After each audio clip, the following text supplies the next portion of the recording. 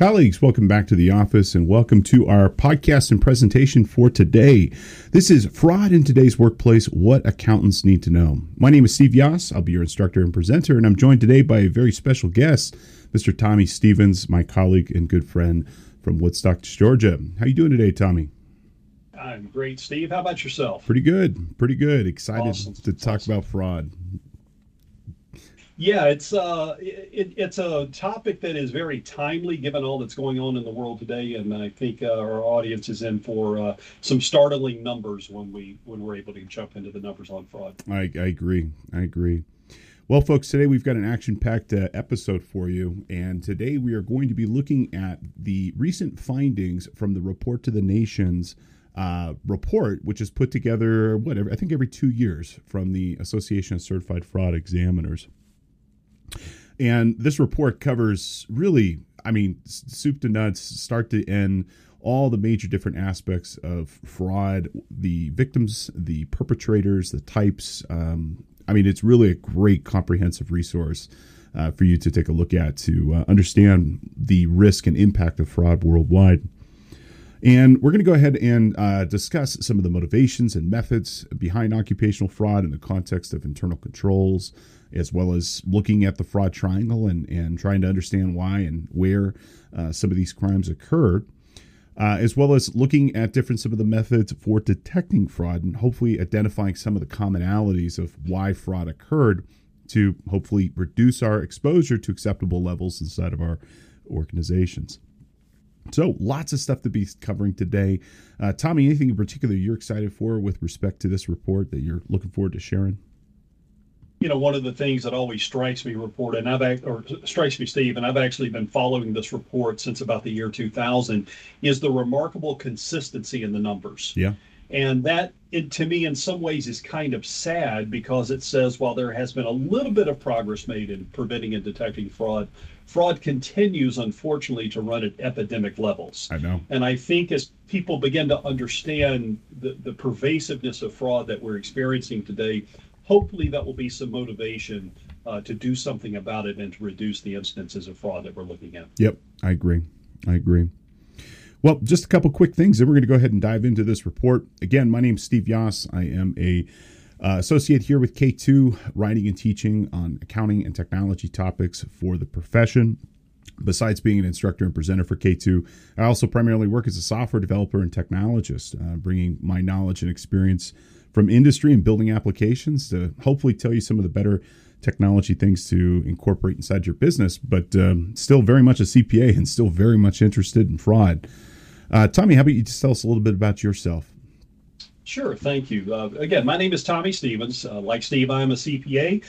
Reside in the metropolitan Atlanta area. I've been doing this for quite some time, 37 years of experience, Wow.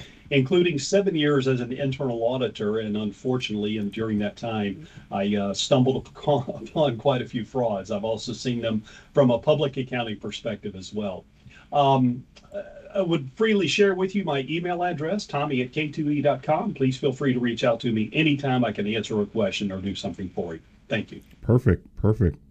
And for those of you who are new listeners, thank you so much for finding us. Again, this is CPE Today podcast produced by K2. This is our new weekly podcast coming out Tuesdays and Fridays at 11 a.m. Pacific. You can watch live on YouTube, Facebook, or wherever you happen to find content. You can subscribe and get it straight to your mobile device, including Apple Podcasts, Spotify, SoundCloud, and more. Okay. And in fact, you can earn credits for watching or listening. If you're watching after the fact, if you're not watching live today, all you have to do is head over to cpetoday.com. Our course code is ACFE for today. You'll take a 5-question quiz and you will earn a credit for today's presentation. And if this is a new experience for you, thank you so much for being here. How about you have this class or any other class if you're choosing for free on us? Just use coupon code ONEFREEPODCAST at checkout and you can make that course free. Well, Tommy, I think without further ado, I think we just dive straight into this and start to talk about some of the incredible findings from this recent report on the state of affairs. Now, for those of you who have not seen this report before, this is the 12th edition. I think it's certainly one of the most significant reports that are published on fraud, and it studies fraud worldwide across the board from major industries, different parts of the world, and more. I mean, Tommy, I feel like I've been reading this report for years, and as you said, the numbers unfortunately have been relatively consistent. And it's kind of interesting to go back to some of these prior reports and see and just see how some of the numbers have changed and what has stayed consistent throughout the years. And I want you to keep in mind, as we're kind of walking through this, a couple of things. And really, we're talking about fraud here today. So it's about, defrauding your organizations as an employee or some sort of stakeholder. And Tommy, why don't you tell us a little bit about this fraud triangle and really kind of how it helps us understand and put fraud into context? Yeah. Putting this into a bit of historical context, many years ago, a gentleman by the name of Donald Cressy created this thing called the fraud triangle that you're looking at on your screen right now. And basically what Cressy said at that time was fraud happens when three factors come together: the opportunity to commit the fraud, the ability to rationalize the fraud, and the motivation, the incentive to commit the fraud. Now, starting with the incentive or the motivation, what we know, of course, is that most frauds are committed because of some real or perceived financial need. I'm short on money. I need the money. I want the money. I'm going to get the money. So there's that. That's the motivator, if you will. Secondly, from a rationalization standpoint, there typically is this element involved in the fraud to allow the perpetrator to go to sleep at night. And what I mean by that is they can rationalize it in their own mind as they didn't do anything wrong. They borrowed the money from the company instead of stole it.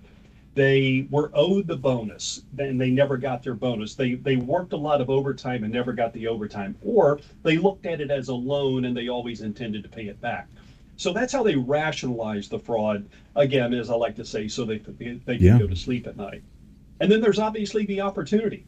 Either by lack of internal control, by internal controls not being designed properly, by no proper segregation of duty, or whatever other means exist, they have to have the opportunity of committing the fraud. And one very important thing there is don't ignore that these opportunities are oftentimes presented based on collusion. The fact that I and Steve, for example, could be working and colluding with each other to commit a fraud within our organization, or maybe Steve worked for another company, supplier-vendor type relationship, and I could entice him into helping me. He could be my co-conspirator, if you will, to commit the fraud. So again, all three of those conditions will always come together to create the fraud triangle, which of course precipitates fraud. Yep. And I would say there's always these three elements present. I don't, unless you're, complete head case, I don't think most people wake up, and decide they're going to go commit fraud against their employer today. It's something I think they probably grow into, and these three elements, I think are present at every level and at every stage. And I think with fraud, I mean, it really feels like most people, it starts small and then it kind of grows, like, oh, I just need a couple $1,000 to do this, that, or the other. And then all of a sudden, it turns into millions. I'm reminded of some of these cases that we've recently discussed, the one up in Illinois with that city manager. Rita Dixon. Yeah. It's like, I'm sure she didn't wake up and steal 60 million in one day. I mean, that's over the course of a career, but there's always some sort of opportunity. There's always some sort of motivation and you got to find a way to make peace with yourself, to fall asleep.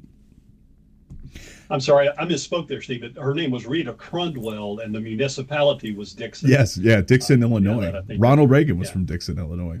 Absolutely. Yeah. And I would also say there's probably four commonalities always present in fraud as well, just by the very nature of what those activities are. Fraud by its very nature is clandestine, so that makes it difficult to be able to detect because the people who are committing this are purposely trying to mislead and conceal their activities. Fraud is always a violation of a fiduciary responsibility, whether you're an employee, a board member, an executive, or even an owner. And unfortunately, Tommy, I'm sure you picked up on this as well as I did in this report, how much of this is owner and executive level fraud, and even owners stealing from themselves, and for one reason or the other, not paying the taxes, defrauding their partners. But always it's a violation of their fiduciary responsibilities. These activities are usually for personal enrichment, but it could also be indirect, in the sense that they're helping their kid, they're taking a kickback, by giving business to, their brother's company or something like that. But there's always some sort of cost. Sometimes it's not direct financial dollars enacted on that organization. And then I would also say that there's a, cost to that actual organization itself. Even something as simple as a kickback scheme. It might be that they had to buy paper clips or fuel or something from them no matter what, but maybe they're not getting the best price, or that company isn't negotiating as hard as they possibly could to do the best job they could for their organization. And Tommy, why don't you share with us a little bit about the control activities that are here? And again, we just want you to keep these in mind as we're talking through this and through some of the statistics here, because I think understanding internal controls, that's the whole point, right? Why do we have internal controls? To reduce fraud. So what are these controls, Tommy? Yeah, that's a good point, Steve. So many years ago, I actually developed the content that you're looking at on that slide. I have actually seen this range anywhere from 3 different categories of internal controls all the way up to 7 different categories of internal controls. And it felt to me like we could really focus in on 4. Yep. Preventive, detective, deterrent, and compensating. Now, in the best of all possible worlds, we would want to prevent any fraud from happening. So preventive controls are generally going to be the controls that we put in place, particularly over highly risky environments. Maybe it's cash, maybe it's inventory, whatever we deem to have significant risk, we will put preventive controls in place, perhaps also in concert with other controls. Detective controls need to be in place to help us identify a situation where perhaps our preventive controls broke down, or perhaps were not designed properly to begin with. We use deterrent controls as a means of, as the name says, to deter individuals from committing fraud against our organization. That could be something, for example, like having a very no questions asked enforcement policy, that if anyone is caught committing a fraud, they are immediately terminated, no questions asked, very, very strict. It's an honor violation. And then finally, yeah. And then finally, compensating controls. Look, let's be honest, particularly so in smaller businesses, it's challenging to have proper segregation of duties. And so we're going to put compensating controls in place to make up for weaknesses that we have in other areas. As an example, if we don't have proper segregation of duties, let's say in a small business, or could be any size business for that matter, but we'll assume small, then we might ask our owners or senior managers to take on very specific anti-fraud, I should say, responsibilities, particularly over high-risk items. Now, I don't want the owners and managers counting paper clips, okay? I want them dealing with the things that are worthy of their time, particularly when you think in a small business that the owners and managers are oftentimes the ones who are responsible for generating the revenue.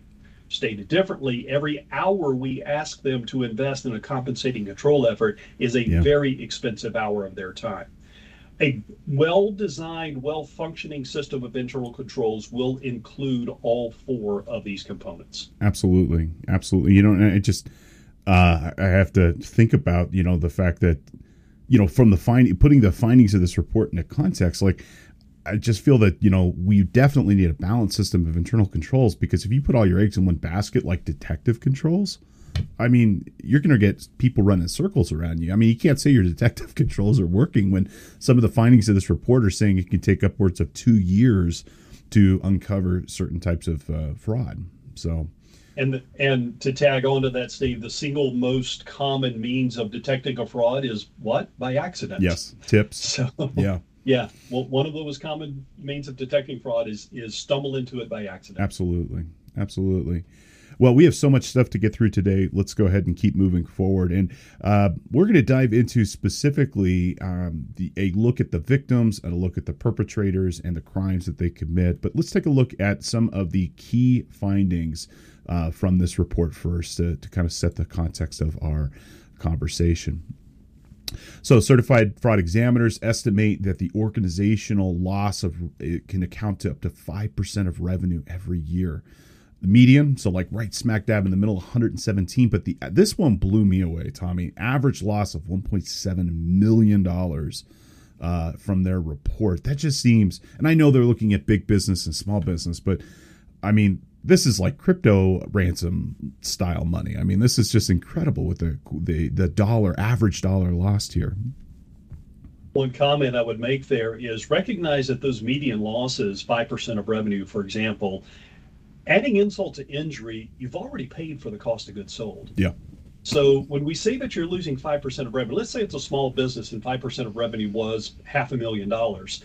That's $500,000 that would have otherwise gone directly to the bottom line and would have otherwise gone directly to the owner or owners of that business. So if you are having a challenge trying to convince owners that internal controls and anti-fraud efforts are important, there's your ammunition. That gives you the tool to say, hey, look, if you will invest $20,000, $30,000, $50,000 in internal controls, you're looking at a benefit of essentially increasing realized revenues by 5%, which goes straight to the bottom line. Absolutely.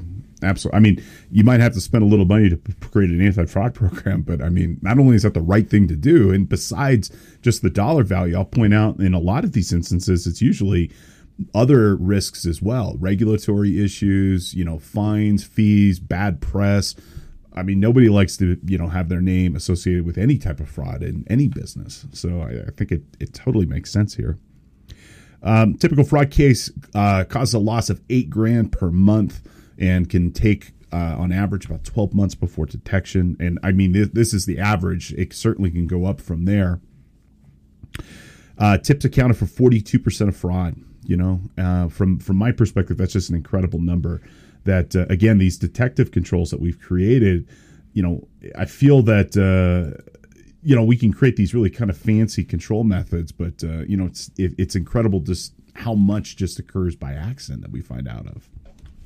And if I could chime in on that, where you've got employees contribute more than 50% of all tips, there again is one of the most effective deterrent controls because employees eventually become aware of the fraud in most cases. When you think about it, it's somewhat of a sad commentary that back in traditional office environments, which we're not in anymore, but in traditional office environments, we typically spend more time with our coworkers than we do with our families, more waking hours with our coworkers than we do with our families.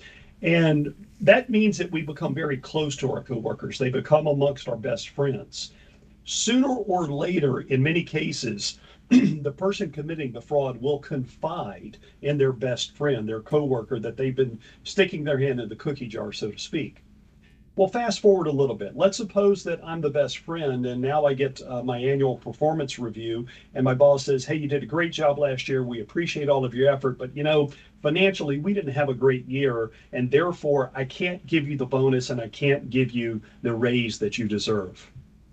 It's not going to take me very long to realize that my supposed best friend stole that money from me. That was my raise. That was my bonus that they took. Yeah.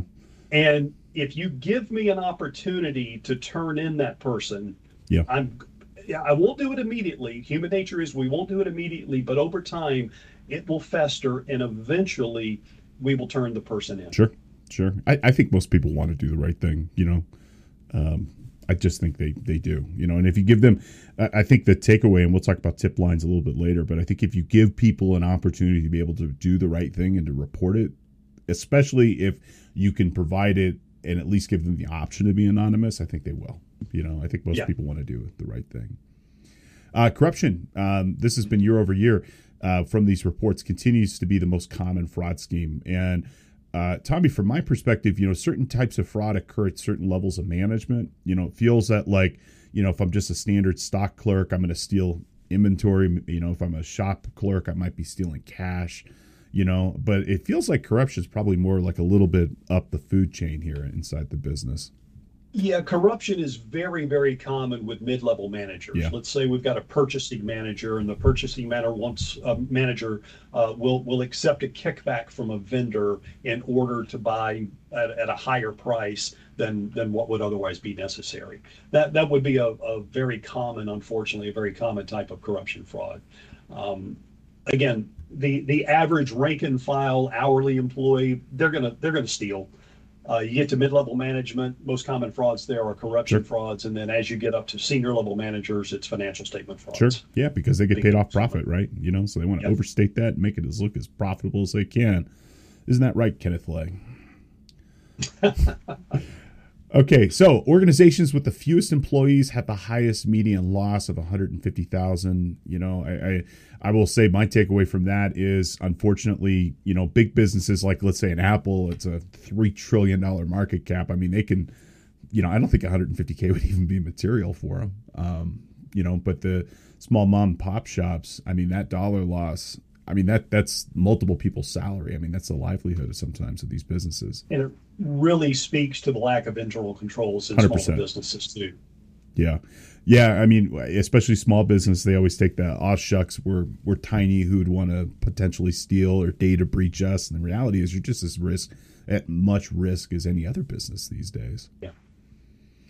Absolutely. Owners and executives commit 23% of fraud but cause the most loss. That doesn't strike me as unusual. What about for you?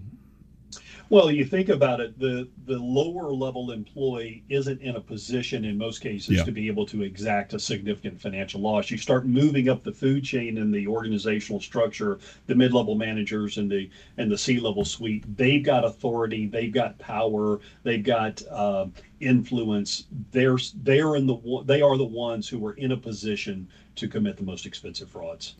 I'm going to add one more part to this, and I think you'll agree with it too. They also have the means to be able to conceal their frauds too. Your average employee maybe can't do an override in the GL, or post fraudulent journal entries, but you know what? The CFO certainly could. So, yeah. 85% of fraudsters displayed behavioral red flags before getting caught. And I think this kind of goes back to what you were saying with the, confiding in your coworkers about what you're doing, We've got a list here a little bit later on of some of these behavioral red flags, but sometimes I feel like, we tend to lie to ourselves like we're not seeing something occur because we don't want to have to deal with it, or, it's easier to, I guess, when this does happen to, kind of claim ignorance and be blindsided by it. But I feel like there's always a flag. Like, if you really are honest with yourself, you're like, oh yeah, I guess I could see Bob doing that or Susan doing that. How is it that the $15 an hour clerk is driving around in a $100,000 car? Yeah. Something doesn't add up there. Yeah, absolutely.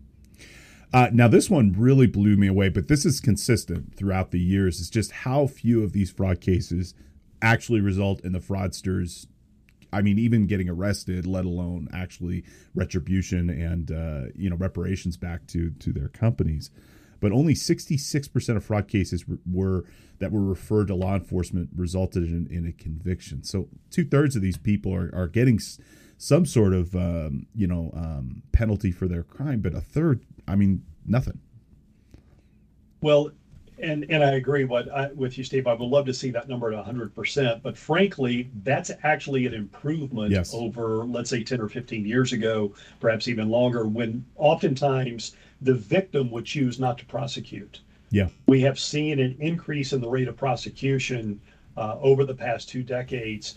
But even today, what oftentimes will happen is, let's suppose I stole $100,000 from you. What you really want is the money. You're not necessarily as interested in me going to jail. So if I can come up with $100,000, then oftentimes you will go to the DA or whoever the prosecutor is and say, "Hey, I'm not filing charges." Yeah. And I'm looking at the actual raw data here from the report. 61% of perpetrators are terminated by their employers. 58% of cases were referred to law enforcement. 66 resulted in a conviction. But 50% of organizations that didn't refer cases to law enforcement cited internal discipline as the reason. So I bet the numbers are astronomical, but there's no benefit to a business of disclosing fraud if they don't have to. Exactly. And I would assume most of this is going to come from public businesses where they're going to be subject to things like Sarbanes-Oxley that have to disclose this. But, if you're a private business, what benefit could possibly come from telling the world about what happened to you? And I'll share with you at a personal level. Several years ago, I had a client who became a victim of about a $225,000 credit card fraud in their business. It wasn't a personal card, it was a business card. And when they went to the district attorney, the DA said, "Sorry, I'm too busy. I'm not going to prosecute this. It's a white collar case. We don't care about it." Yeah. Now, my client did file civil suit as opposed to criminal charges, and they did recover on the civil side. But the DA refused to prosecute. Yeah, absolutely. I mean, they want to go after murderers and gang members, and I mean that's the stuff that gets them in the paper, and that's what gets you reelected. They're resource constrained, just like everybody else. But on the civil side of this, I mean, the part that really annoys me with this is that, I mean, you're going to incur significant legal fees if you choose to go after somebody. So somebody, defrauds you of $200,000, you might have to spend another 50, 60, or even more $1,000 to, hire a lawyer and go after this person. And that's not a sure thing that you'll be able to either I mean, it doesn't matter what happened. It's about what you can prove. And it could ultimately end up in nothing. And you will have lost the money plus incurred all those legal fees that went along with it. Yeah, I mean, after all, why did they steal? They steal because they needed the money. Yeah. And if they needed the money, even if you get a judgment in your favor, what are you going to collect on? Yeah, exactly. Yeah, it's not going to happen. Now, this is a breakdown I loved, and unfortunately, I could not find an easy way of being able to display this in our presentation here today.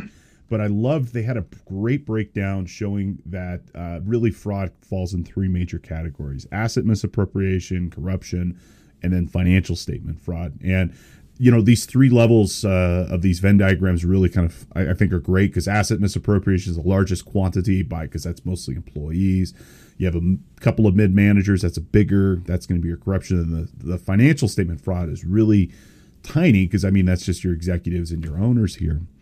But there's a diagram, like a hierarchy on the report itself, kind of showing the interrelation of these different crimes. It's figure 3 for those of you who maybe have downloaded the report and looked. But I really loved seeing, like, within corruption, like conflict of interest, bribery, gratuities, economic extortion, and just kind of seeing how all these things are interrelated with each other. And what this diagram kind of shows us is that it's never just one thing. It's always like a combination of multiple different crimes coming together. So, but I would say your biggest ones are going to be, asset misappropriation. Well, I shouldn't say. I feel like whatever level you are in the organization, whatever you have access to is typically what you're going to steal.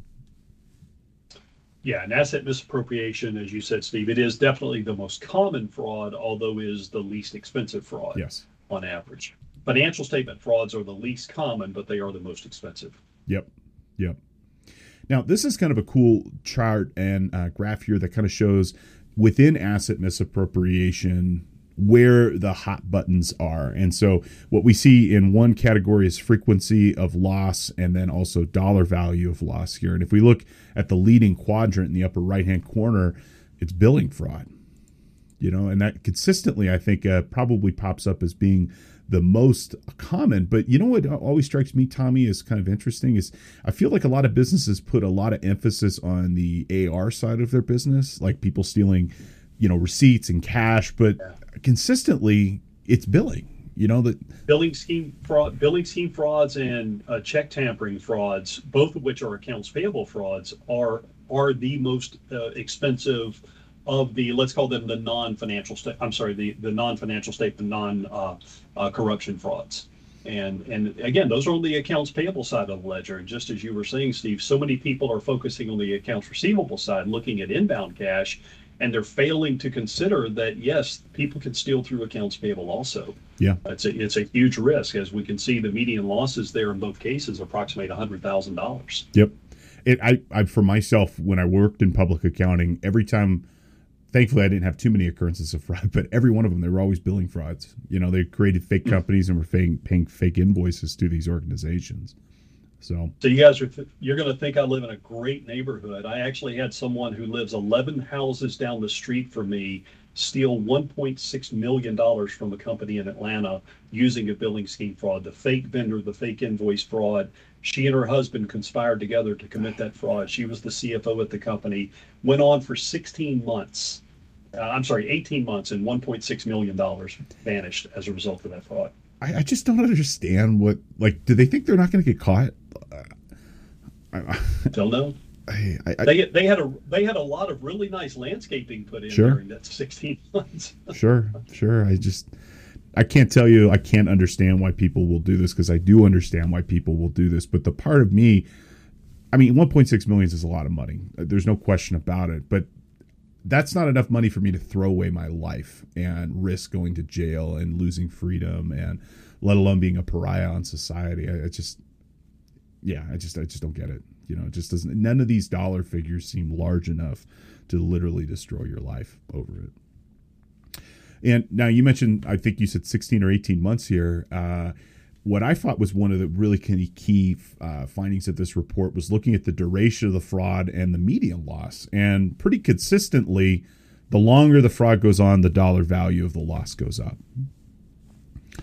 As we would all expect. Absolutely. Got to pay for this fraud somehow, But if we look at this, and let's go ahead and zero in just on this graphic here, a lot of these simple frauds, the small level stuff, less than 6 months, that represent about a third. The dollar value is quite low relatively low at 47, but only, for stuff that goes on 5 years or longer, that's only 6% of these things, but the dollar value goes up to 800 grand.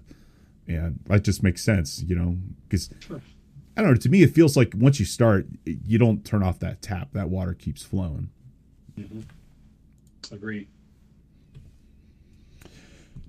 So if we also look at this, and this is another really kind of cool chart, the duration of the loss by fraud type.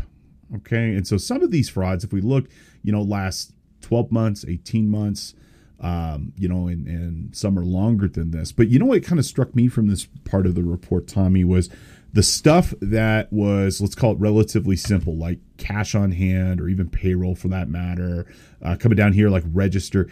I thought it was interesting that they're all 12 months, or shorter periods of time compared to like stuff that was more difficult, let's say, to do, that were longer, like a billing fraud, that was like 18 months. And I don't know about you, but that kind of really speaks to the level of employee, I guess, that perpetrates these different types of frauds.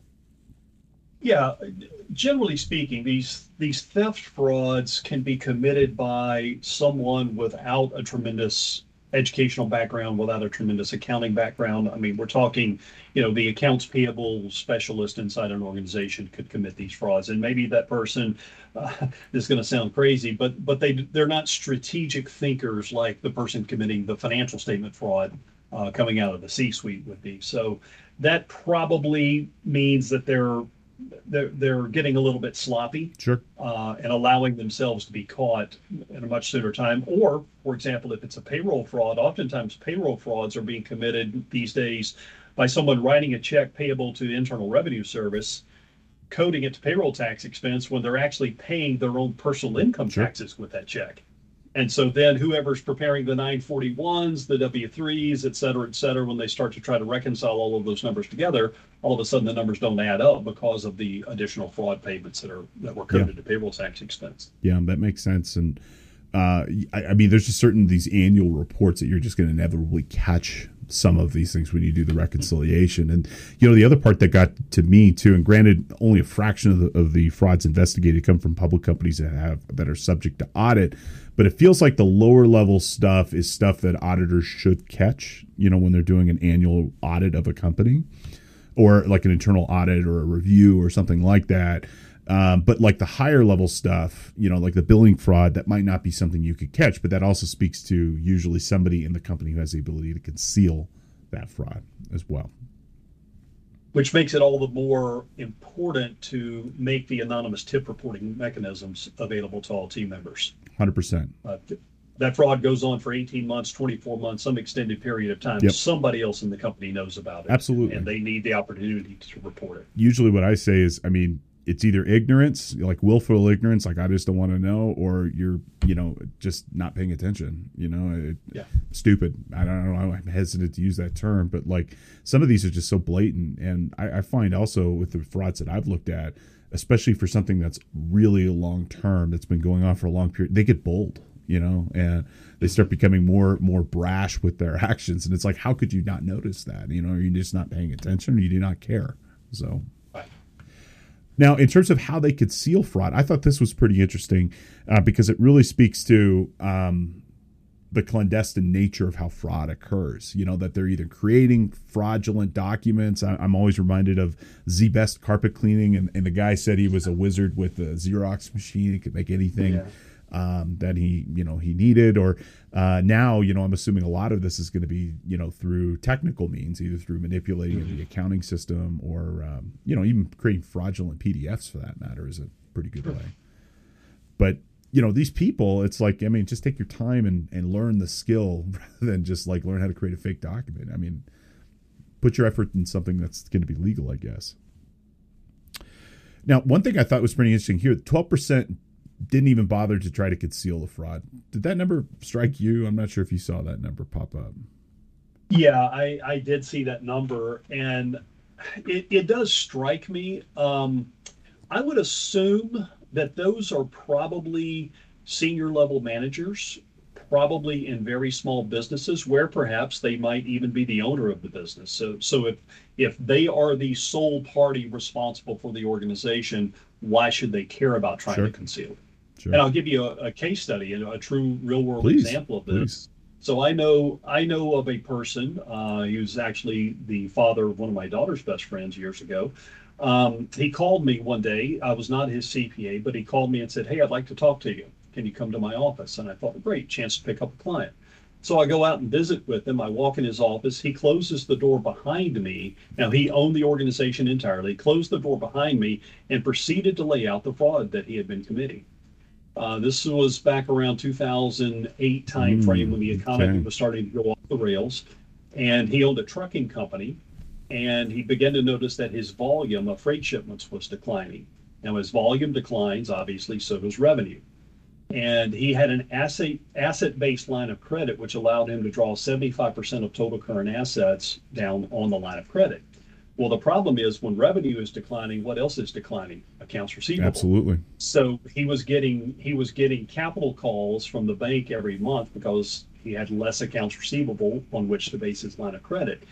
And he told his bookkeeper, "Hey, from now on, whenever you receive a payment, go ahead and deposit the check in the bank, but make a copy of the check, stick the copy of the check in your filing cabinet, and 30 days later, go in and post it to our accounting software." Now, the bookkeeper was not a trained bookkeeper. This person did not have accounting skills. So I have to assume she didn't really understand what was going on. But what was going on, of course, was he was essentially committing a fraud against the bank by artificially keeping accounts receivable inflated. Sure. And in that case, he really did nothing to attempt to conceal the fraud. Ultimately, he was so upside down, the economy kept tanking, that when he had asked me to come in and figure out just how bad it was, 2 weeks later, I went back out and visited with him and said, "Hey, look, you need to make 2 phone calls. Number one, you need to call a bankruptcy attorney, because I don't see any way you can bring your business back. And number two, you need to call a criminal defense attorney, because when the bank finds out what you did, they're going to prosecute." What saved him in that case was it was about a $750,000 loss the bank took on those loans, or the line of credit. This was when all of the banks were failing. Sure. That particular bank drew a line in the sand and said that they were not going to look at anything under $1 million. And because of that, even though he had to file corporate bankruptcy, even though he had to file personal bankruptcy, he did not get prosecuted at a criminal level. Sure. And but again, the point there is he was the owner. There was nobody there to question him, and so that's why there was no attempt to conceal the fraudulent action. I totally get it. And, I'm willing to bet, and I'm really hoping I'm wrong here, but in the aftermath of all the PPP money that was spread out over the last couple of years, I bet we're going to see some of that pop up here now that people are going for forgiveness. No doubt. Well, folks, let's go ahead and have a review question. Okay, according to the Report to the Nations, what category of occupational fraud has the highest frequency of occurrence as well as the highest dollar loss? Is it non-cash? No, it is not. Is it check and payment tampering? No, it is not as well. Nor is it skimming, although those are all significant. Consistently, Tommy, it's been billing, right? People just on the AP side of this, just stealing money, paying checks to fake companies. All right, let's go into our next section here, which is detecting occupational fraud. and really tips, internal audit, external audits, law enforcement contacting you, and more. How are we actually figuring out when these frauds occur? And frankly, I mean, the data has been consistent over the years, which just blows me away far and beyond. I mean, like triple the next level up from here is tips at almost half, at 42%. But I think about how much like an external audit costs, and it only represents 4% of the way that we uncover occupational fraud.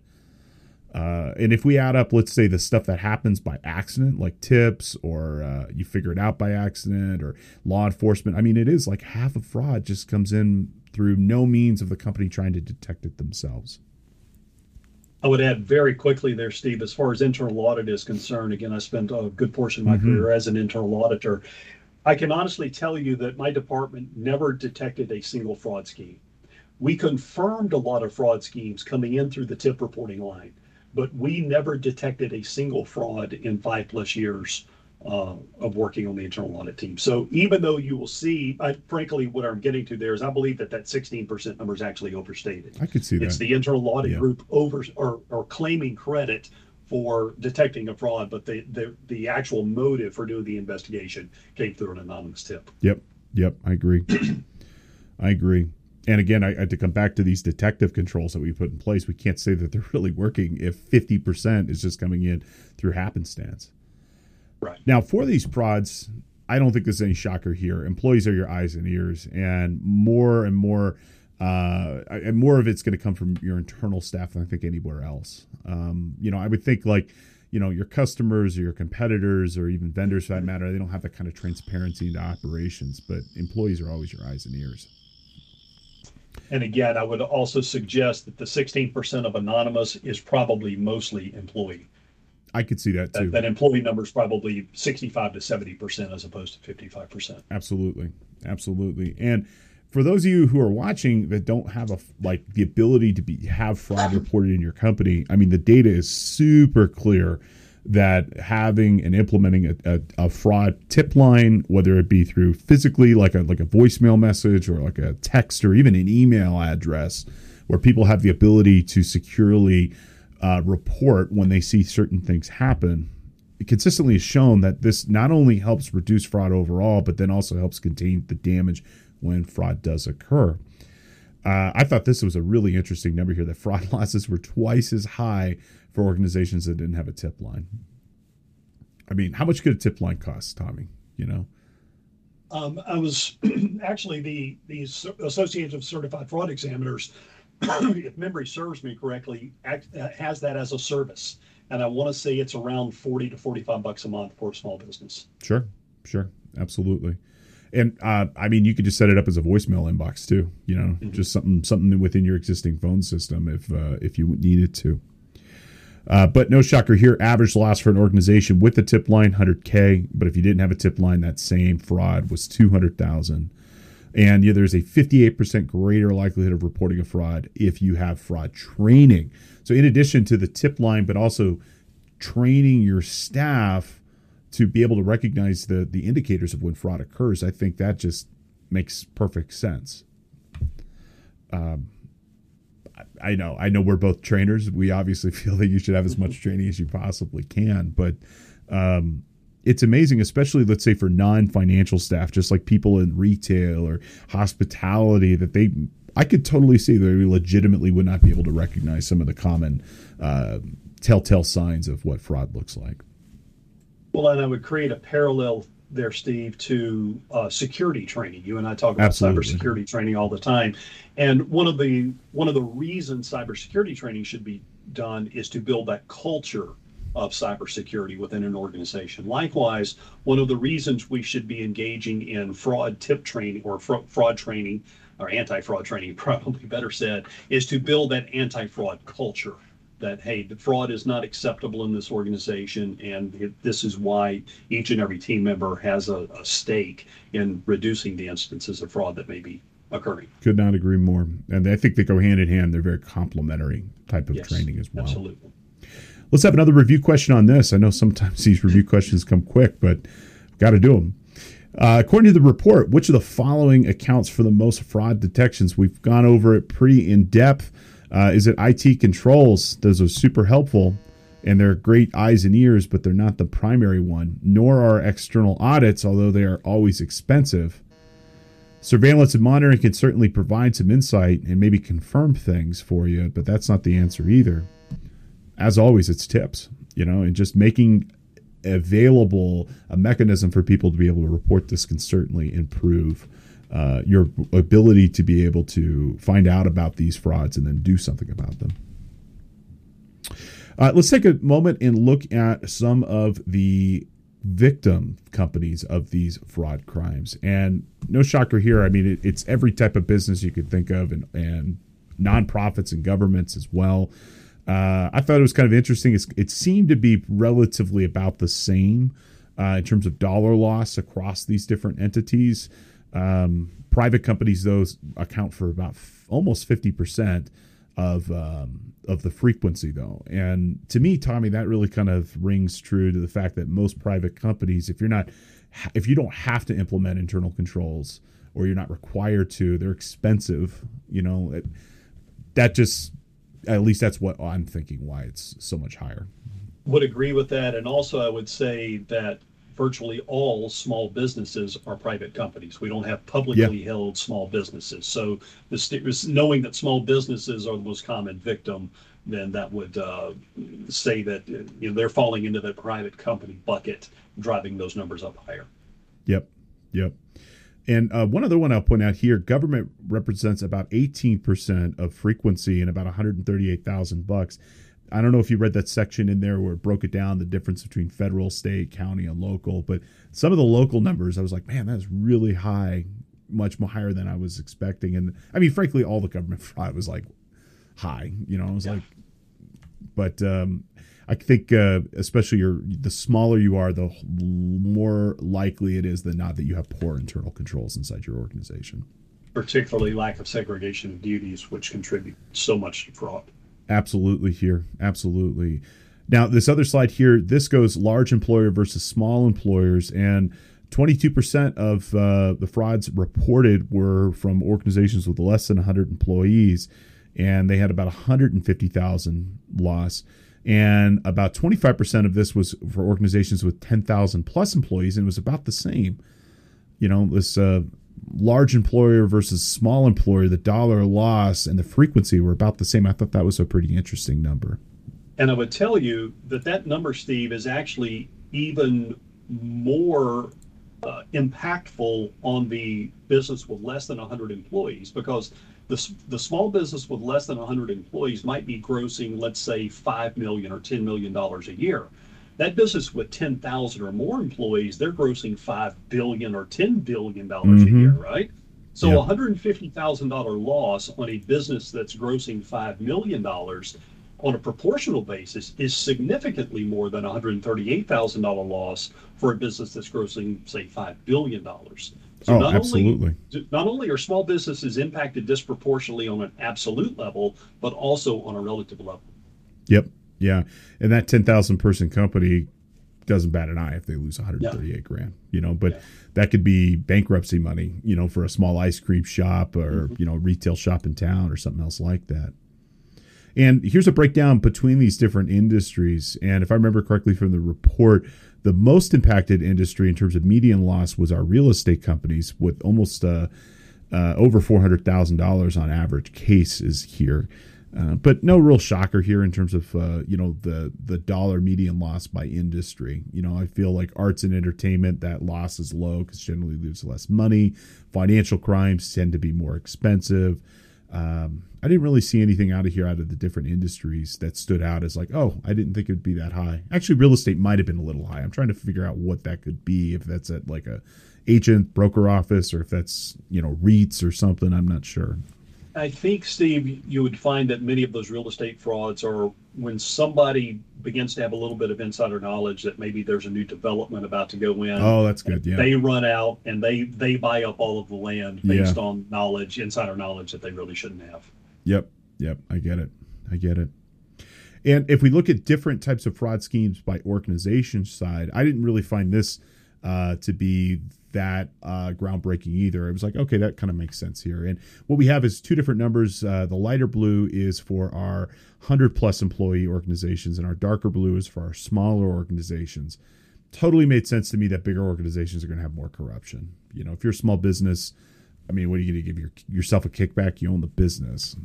But, you know, if you're a purchasing manager for a Fortune 500 company, I mean, you could be buying tens of millions, billions of dollars in raw materials potentially, or, you know, preferential vendor schemes as an example. There was a large home improvement company whose primary color is orange, and I'll leave it at that. Sure. A few years ago, who had a significant corruption fraud down in South America, where the purchasing managers were paying artificially inflated prices for products, as I understand it, in return for kickbacks. So you're absolutely right, Steve. That type of fraud really is much more prevalent in larger businesses than it is small. The other takeaway there is simply recognize, as I'm sure we all do, that the types of frauds will vary. For example, the billing scheme fraud. Well, one of the ways that a billing scheme fraud comes about is because of lack of proper segregation of duties inside the accounts payables process. In larger organizations, we have enough warm breathing bodies to get segregation of duties. Yes. In smaller businesses, we don't have 3 or more qualified and competent people, and it does take 3 or more qualified and competent people to have proper segregation of duties. So I think that also would show you why, in some cases, we have different percentages, significantly different percentages of different types of frauds. Absolutely, and this is probably as good of a time as any just to refresh folks on segregation of duties. There are multiple different functions that, whenever possible, if you can divide them into either separate people, separate groups, that if you can't, that if you can put these into separate people, absent of collusion, I mean, it should be that, you know, fraud can't occur. Because it would require, again, multiple people to be able to collude to occur. But, you know, the person who authorizes something, you know, authorizes that transaction, who approves it, should be a different person than the person who's recording it, preparing source documents, or putting it into the financial system, which should be a different person than somebody who has custody over it, whether directly or indirectly, receiving checks. As an example, you know, if somebody pays a bill and there's a remittance and then a payment there, they should ideally, one goes to one person, the other one goes to the other. I would say out of all of these, though, if you can't separate these three, ideally you should. But the one function I just feel very strongly about that should always be separate is the reconciliation and audit function. You can't audit your own work. So, you know, you can't QA/QC, quality control your own work. You can't audit your own work. You have to have that done by a different person. And I feel in most small businesses, at the very minimum, if you don't have a financial person inside your company, you should consider hiring a firm, even if it's just once a quarter, ideally more frequently than that, just to come in and do the reconciliation on your checking and financial accounts. That limited thing, I feel it can add a ton of value to a company. And I would add, and this begins to get outside the scope of what we're talking about today, Steve, but the opportunity for automation absolutely to take the place of one or more of those specific functions, like authorization. If we could use Microsoft Power Automate, for example, and build in automation rules with various levels of approvals so that everything is completely automated, then we could take that warm, breathing, living body that was otherwise working on authorization and have them deal with some other element of internal control. Yep. Automation can go a long way toward enhancing internal control. I totally agree with you there. And security, I mean, automation and security go hand in hand. I mean, if you remove people from that possibility, I mean, systems aren't going to steal from you. It's always people at the end of the day. And password resets, collecting credit card information, payment information, those should always be done person to system rather than person to person, because if it's going straight into a system, there's never an opportunity for somebody to collect that information, especially if that data is encrypted.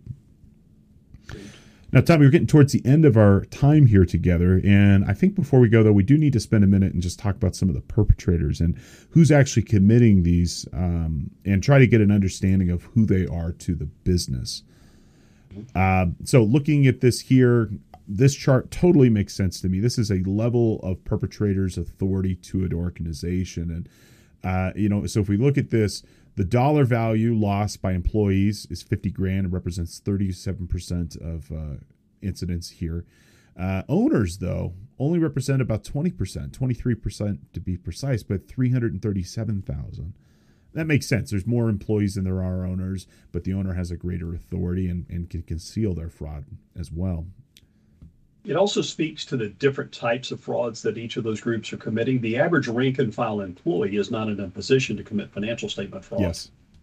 The owner is. Yes. And so, since we know that financial statement frauds are more expensive than stealing cookies out of the cookie jar fraud, again, you have to look at what each of these classes of team members can do. Yep. Yeah, I will. And frankly, I don't think most employees would even care about the financial statement. You know, I'm trying to think of like a retail shop clerk at a major big box retailer. I mean, I'm not saying they couldn't, but I'm just saying I doubt that they even care, about what the financial statement says. Right. Now, if we look at this in terms of the tenure of that employee to detect fraud, your standard employee, you can detect it within 8 months. Managers longer, about 1.5 years, and then our owner executive about 18 months. And to me, we already kind of talked about this in the sense that employees, this stuff should be caught in the external audit or internal audit or review functions. But, the further you go up in the chain, the more ability you have to be able to conceal it. And that, too, is reflective of, it, in my opinion anyway, the type of work that they're doing. Again, what the average rank and file employee, and I think you've got a slide coming up on this, Steve, talks about the tenure, how long have they been in the organization. Isn't it ironic that we watch that person very closely who's only been on the job with us for less than a year? Yeah. And I'm not going to say that a $50,000 fraud, the median loss there is not significant. It certainly is. But the senior people in the organization who know where all of the internal control weaknesses are and who know where all of the skeletons are buried, yes, we don't watch them very closely. No. And it should become no surprise then that they're stealing we have median losses there of $250,000. Yep. Yep. And I will also say too, I think when you've worked with somebody for a decade, your barriers are non-existent at that point.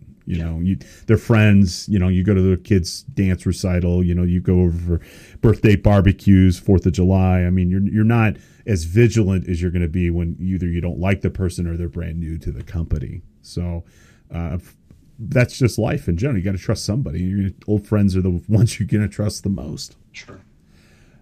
Now, we got a few more things here that I think are pretty interesting, and this is one of them I definitely wanted to cover here, where the greatest risk is to the business.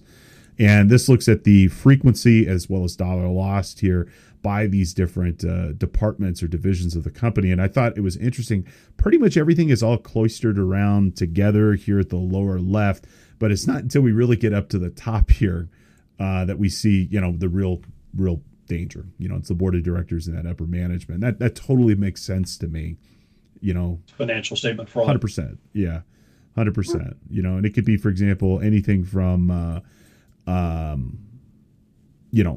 stock schemes over reporting. I mean, the stuff we saw with Enron as an example there. I mean, those are all really good examples of companies. I mean, there's so many examples, and those are the ones we're really going to see in the news as well. Now, there are a couple of red flags here that I think we should mention, and then we're coming towards our end here. But let's maybe finish with this with respect to some of the big red flags to consider. And all of these, again, kind of make sense to me. And the big one here would be that living beyond your means. It really speaks to be plugged into your staff, what's going on in their lives. If you start seeing Steve show up in a Bentley and he's a janitor, not saying a janitor couldn't have a Bentley, but, if the other janitors don't, that's usually something that maybe you might want to ask. Or, again, like a retail shop clerk who's 22 years old, working at Best Buy. I don't think they could probably, afford a beach house in Miami as an example. Unusual close association with a vendor or customer, that kind of collusion. Control issues, unwillingness to share duties. How many stories have you heard about? It was the model employee. They never took a day off. They were there 7 days a week. First one there, the last one to leave. I know there's so many examples of people just, they are that model employee because they're concealing it. They have to be.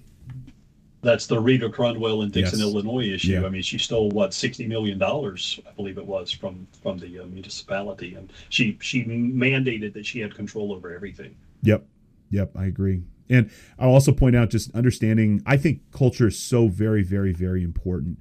I'm not saying someone who just got divorced or having family issues is going to commit a fraud, but you have to understand that there are motivating factors in people's life that can certainly cause that to occur. And if you create a culture where you can talk and be open and maybe you'll be able to help this person, but and be able to talk through these issues with these people, but at least you're being present and understanding that person does present a higher risk to the company, although 99.99% of those folks will never do something like that. All right, one final review question, then we're going to go ahead and wrap up. Okay, so which of the following statements is generally true about collusion and fraud? Okay, collusion is not a material factor when considering fraud. No way. Okay, frauds with 2 perpetrators are more costly than fraud with 3 perpetrators. I don't think that's correct either. Fraud with 1 perpetrator is more costly than fraud with 3. That doesn't seem right. Tommy, what do you think it is? Well, since you eliminated all of the others, I'm going to go with frauds involving collusion are generally more costly than single perp frauds, as we discussed a few minutes ago. Yep. And I would say the more people you got involved, the higher the risk, the dollar value. There's just more skin in the game. You gotta be able to defraud at higher dollar values so it makes it worth everybody's risk. Well, Tommy, I know we can go. I know I could probably talk about this for easily another hour and probably beyond. Maybe we consider another episode in the future. But I think we did a pretty good job today in terms of trying to pull out some of the major findings from this 2022 report, understanding the methods and motivations for this occupational fraud and how we can potentially detect it and the role of internal controls through all of this. And I just want to say on a personal level, thank you so much for joining us and your expertise and insight on this particular topic. Steve, it's been a pleasure. Been a pleasure working with you today, and been a pleasure sharing this information with the audience. To the audience, I would ask one thing of you. And Steve, I believe, has put up on screen right now a bullet point slide. The very last bullet point shows the address, the URL that you can use to download the Association of Certified Fraud Examiners report. Please go download that report and please read through it. I'm not saying read every letter off every page, but please go through that report and let's really pay attention to what's happening in this world of fraud these days. It can be quite damaging. It can literally shut down a business if it goes uncontrolled. So let's make sure that we're addressing that. Again, thank you for your time, and I think Steve's got a couple of closing words. Absolutely, and I'll point out that report is made available for free, and it is one of the best out there. It reads like a true crime novel. I got to be honest. I really it was a joy to read it every time, and I don't take any joy in knowing that organizations are having these frauds perpetrated. It's just frankly very interesting material, and I think you'll enjoy it. Now, folks, that does bring us to the end of our podcast today. Again, if you're a financial professional, CPA, or other type of financial professional subject to continuing education, well, guess what? This podcast and discussion you just heard, you can earn CPE credits, NASBA qualified credits.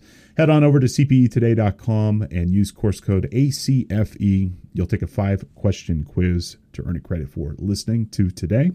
And if it is your first podcast, thank you for finding us and listening. You can earn a free credit for this class. Just use one free podcast at checkout to make that credit free. We'd love for you to connect with us on social media. Always interested to know what you're interested in learning about. And if you have any feedback on our presentation or topics that you'd like us to talk about in the future, you can find us just about everywhere as CPE Today or as K2 Enterprises as well. And you can find both organizations. And if you are listening live and you want to follow this and get the latest and greatest directly to your mobile device, consider subscribing wherever you happen to find content, including Apple Podcasts, Spotify, Google Play, and others. Tommy, it was an absolute pleasure. I really hope we can do this again.